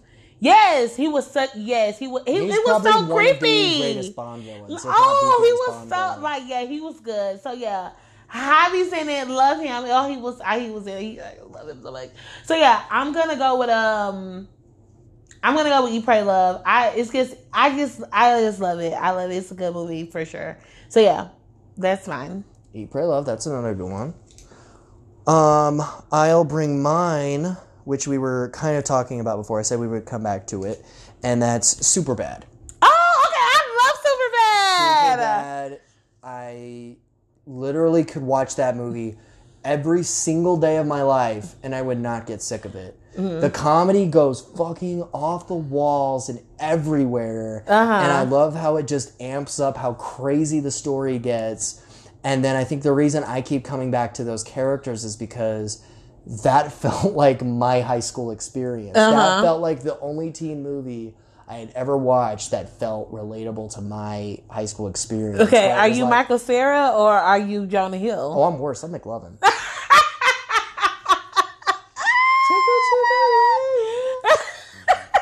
Okay, I love it. Vest, cool. No, I literally was it my freshman year in college? It might have been my freshman year or it might have been my sophomore year. I literally watched that movie probably every day. I just never get sick of it. And I just, like I said, in high school, that was like the dynamic we had. Like I had with my friends where it was like, we were outcasts, but we weren't like the losers or the nerds. Right. Like we knew people, but we weren't like part of the it crowd. Right, like that. Right. And even then, there wasn't necessarily an it crowd in that movie, just like there wasn't necessarily an it crowd in my high school. We just weren't that prominent in the social scene, but we knew everybody. Yeah, like you would get invited to the parties. Yeah, but yeah, totally. That's exactly what it felt like. And even the dynamic with how they talk, it's exactly how it was with my friends, where it's like, you know, we're all ride or die, but at the same time, we'll just say fuck you every 5 minutes. So I just like that because every time I watch it, I'm like, oh, that's me and this friend. That's something I would say to my buddy Nolan. That's something I would say to my buddy Duncan and stuff like that. And even then, like the stuff they would get into, I'm like, yeah, I'm not good enough at doing shit like that. Like the fake ID, I would be somebody that's like, there's not even a last name. It just says McLovin. He was like, I mean, it was between that or Muhammad. And he's like, what the fuck would you choose that between Muhammad? Why wouldn't you just pick a normal name? And he's like, Muhammad's like one of the most common names in your fucking book. Oh my God. For me, that movie is hilarious. The thing I related to with McLovin the whole time is where she's like, how old are you? And he goes, old enough. And she's like, old enough to what? Old enough for what? And he's like, old enough to party? Party? She's like, okay, I'm going to need to see my Right. That would be me. I'd be like, old enough to party? Oh my God. Yeah, no, Superbad is definitely a good one for sure. So sure. that movie, and this the humor just never stops making me laugh. Like I've seen it so many times, but I still laugh at like the security guard like catching Jonah Hill's bottle and like killing the old lady and slicing his neck. And he's like, "You fucking killed her!" And he's like, "I don't think it's gonna happen like that." Yes, and he's like, "You better go in there and get that stuff, or I'm gonna cut your face off and put it over my face, and I'm gonna go get it myself." So it just never stops being funny, and everything. Yeah, it's a good one. Minute to minute, it always is good. I definitely agree. I definitely agree. Superbad is very good. It's a very funny movie. Okay, so then my last one, then I have an honorable mention. But I'm just going to my last one right now, and it is The Gentleman. Like, I love The Gentleman. Yeah, like the last time I was out here, we watched it, and, you know, I can quote it pretty well. Yeah, I mean, I love Charlie Hunnam. I love Matthew McConaughey. Even like Henry Golding is like good. Like his character was shit, but you know he wasn't in there very long. Yeah, he was good at what he was doing. Mine was Colin Farrell, and maybe that's because I'm biased because I love Colin Farrell. Yeah, Colin Farrell's good though. Like it was a really good movie. Like I said, I'm a fan of Guy Ritchie. Yeah, I'm a fan of Guy Ritchie. Films. Yes, I'm not gonna say. I don't need to say too much about it because I just like it. I just like it. And I mean, it came out last year. I bought that movie. It's on got VOD. really good comedy though. Yeah, I just, it's like, good. It weaves in the comedy with like a very serious situation. Yeah, so mine is definitely Gentleman. I love it. It's such a good movie. I love Matthew. I love Charlie. And yeah, I thought it was good. I really liked it. Even didn't even mention him. What is his name? I'm looking at him. I can't believe I can't think of his name. Okay, this has just been a whole shit show and not been able to think of people's names. He was so funny in it. He was the one telling the story. The one trying to sell the story. I can't believe I can't think of his name with his stupid self. It's gonna make me so mad when I find out. Hugh Grant was in it, and then even that's what you meant. Yeah, and then Jeremy Strong from Succession. Yeah, so it's just a good movie. That's where that guy's from. Yeah, he's from Succession. I knew he was from something. Yeah, he's from Succession. So yeah, that had a really good just all cast of actors. Yeah. Then there was that girl from Downton Abbey that was in it, and her dynamic with Matthew McConaughey was really fun. They had a good chemistry. Yeah. So that'll round out my top 5, and then I'll do my honorable mention now. My honorable mention is gonna have to be The Devil Wears Prada because I just love that movie, and I can. Kimmy never stops talking about. Yeah, like that is peak Anne Hathaway for me. Peak Anne Hathaway. Emily Blunt's in it, like so many. Stanley Tucci's in it. Emily Blunt's in it. Anne Hathaway's in it. Meryl Streep. Like literally. So many actors and actresses that I like are in it, and so definitely even Adrian Grenier. I don't know how to say his last name, but the dude from Entourage, I really like him too. Oh, I know what you're talking about. He's the boyfriend playing the boyfriend. Really liked it. Great movie. I love it. So yeah, Devil Wears Prada is definitely my honorable mention. And then if I wanted to have one foreign film honorable mention, it would definitely have to be, I think it's German. It's called The Celebration, which was really good. Oh yes, I know what you're talking about. Okay, yes, I've heard it's really good. Yeah, it's really good. The family comes together for their dad's. I think it's like his 50th or 60th birthday party, and then like family secrets come out. That was a really good one, and it's subtitled. I've never seen it dubbed. I've only ever seen the subtitled version, but I don't mind subtitles. There's a podcast I listen to, and it's like a bunch of like YouTube critics that I watch, and they were talking about that. Like they do a thing where they like recommend a movie that the rest of the hosts watch, and they were talking about that, and I was like, God, that movie actually sounds really good. Yeah, no, it's really good. So yeah, those are my 2 honorable mentions, and so I would recommend those. So yeah, that's good. That's a really good honorable mention. I like that. Yeah. I personally probably not going to do an honorable mention because I'm probably just going to say like, oh, Star Wars. Because then it's like, or I'm going to say a movie that I like is like no doy that like, duh, people want to watch it. Because it's like, again, like Star Wars, duh, it makes sense why people want to rewatch it. Yeah. Like I would just be, I would just be amongst a million voices. But one movie from a very famous filmmaker is my last pick. And we just watched it. Okay. But I feel like it goes under the radar so much and it's not talked about enough, is Quentin Tarantino's Death Proof. Oh, well, Quentin you know my Tarantino. feelings about that. Death Proof. I grazed on it a little bit when I had my Grindhouse episode. Mm-hmm. But my God, is that movie just so captivating. When I watch it, my eyes are glued to the screen and I can't take them off. Mm-hmm.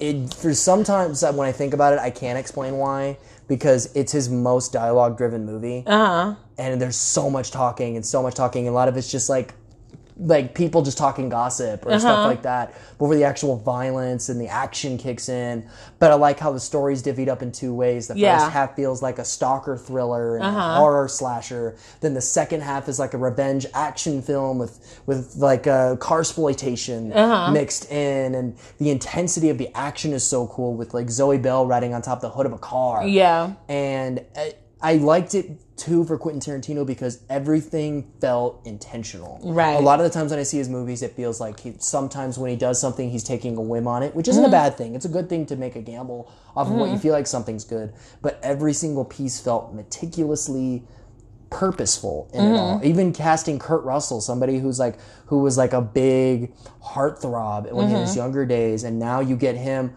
not only attracting women but being a lady killer, literally. Right. And doing this stuff, it feels like it plays on everybody's expectations of something. And then that ending, my God. Yeah. The ending. I don't want to spoil the ending because I have a feeling a lot of people haven't seen this movie. But my God, you have to watch the ending of this movie. Very cathartic. And to this day, I still say this, but it's got the final car chase of the movie is the best car chase I've ever seen in any movie ever. It's the best car chase. Any movie ever. And that's including like the original French Connection. That's considered, like everything from the Bourne Identity movies, everything down to maybe even Vanishing Point or Dirty Mary, Crazy Larry, like all these classic movies, nothing beats that car chase. Right. And the intensity. And it's really good. It's really good. And which is hard to try to describe it for people because of how long the talking goes on. But when the action's there, it's balls to the wall. Right. And even before that stuff happens, a lot of it's about building that intensity. And it's like, sometimes when you watch it, it's like, okay, let's get to the action. But that's what he wants. He wants you to be like, let's go, let's go, let's go. So when it's there, you're already amped up. And it feels like a car's revving up the whole time you're watching it. And you just get going. And it's just so cool how that's handled and directed. It's so good. It's so good. It just blows my mind that that's like considered his failure. Yeah, that's considered his failure or his humbling movie. And I'm like, how? How, if anything, that should be the boosting thing. Right. And his whole point when he was making that double feature with Robert Rodriguez, his whole point was like, which probably ties to the whole thing of this podcast episode, is he's like, he was saying, I don't feel like people are really going to the movies for the experience, for the thrill of the movies anymore. People are just renting a seat and watching a movie and going. And he's like, you should have a reason to go to a theater. You're seeing this action-packed thing on a giant screen with the loud noises. It should be this big thing. This should be an event that you're going to. And he's like, people used to get dressed up to go to the theater. Right. And he goes, I want to bring back that thrill. Yeah. And both of those movies combined, if you watch Planet Terror and Death Proof back to back, it brings that thrill factor in. I saw it in the theater. I saw Grindhouse in the theaters. I didn't see it until it was re-released in theaters. Yeah, I saw it. I was like, I want to see this because I was like still like high off the Kill Bill deal, and like I was like so ready. So no, that was your podcast episode of Grindhouse. Was how I was introduced to your podcast. Like that was the podcasts of yours I listen to. So yeah, no, I love that movie. So far, that's personally my favorite episode I've recorded. Okay, was the Grindhouse one, because I loved the research. I loved a lot of the background of what's behind those movies, which I feel like it makes it more enjoyable than those movies actually are. Right. But then I watched Grindhouse itself, and it feels like independently. It's just that, like, I feel like I don't need the background of that movie to understand that this is just a dumb, fun action flick. Right. That just wants you to just enjoy it for what it is. Right. Like, out of all of his movies, you don't really need to be that deep with it. Now, granted, there's some ways to deeply interpret his plot line of Death Proof, but you don't have to. You can just watch a dumb action movie where there's cars getting crashed and everything. It's just so good.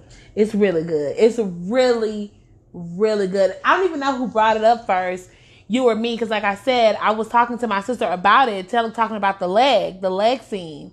Was when we were driving, her leg was on the dashboard, and I was like, every time I see someone's leg up there, I always think about the Death Proof scene. And then you were like, oh, I was like, what? Right now, let's watch Death Proof. So yeah, I completely agree. That is a very good movie for sure. All right. For sure.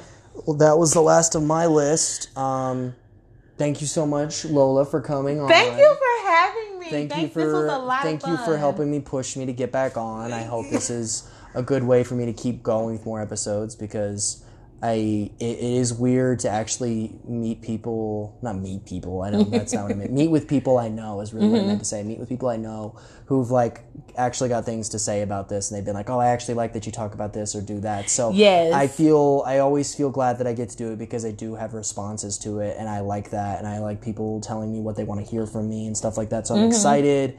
And I'm glad that I just checked like my latest episode before this, which was like over a year ago it was published. It got 77 plays, which which doesn't sound like a lot. But that's a lot. But for me, it was much more than I ever expected. Right. I thought 30 was the max I was ever going to reach with this podcast. So I feel really good about that, and I want to do this more and more, and even go in other routes with other things. Speaking of which, subscribe to Lola's Opinions. Yes, please subscribe to my YouTube channel, Lola's Opinions. Like I said, I do commentary, a bit of fashion, lifestyle reviews. So yeah, I'll have more movie reviews, TV reviews. And yeah, this was so much fun. Thank you for having me. I love the podcast. I think you do great work. And yeah, I look forward to, maybe being on the episode in the future. Yeah, of course. This was good. We'll have you on for, no, we'll. It's like I got this freaking studio here. It's literally we're literally in my living room in pajamas right now with X-Men on in the background. As if this is a studio. There's nothing professional about this.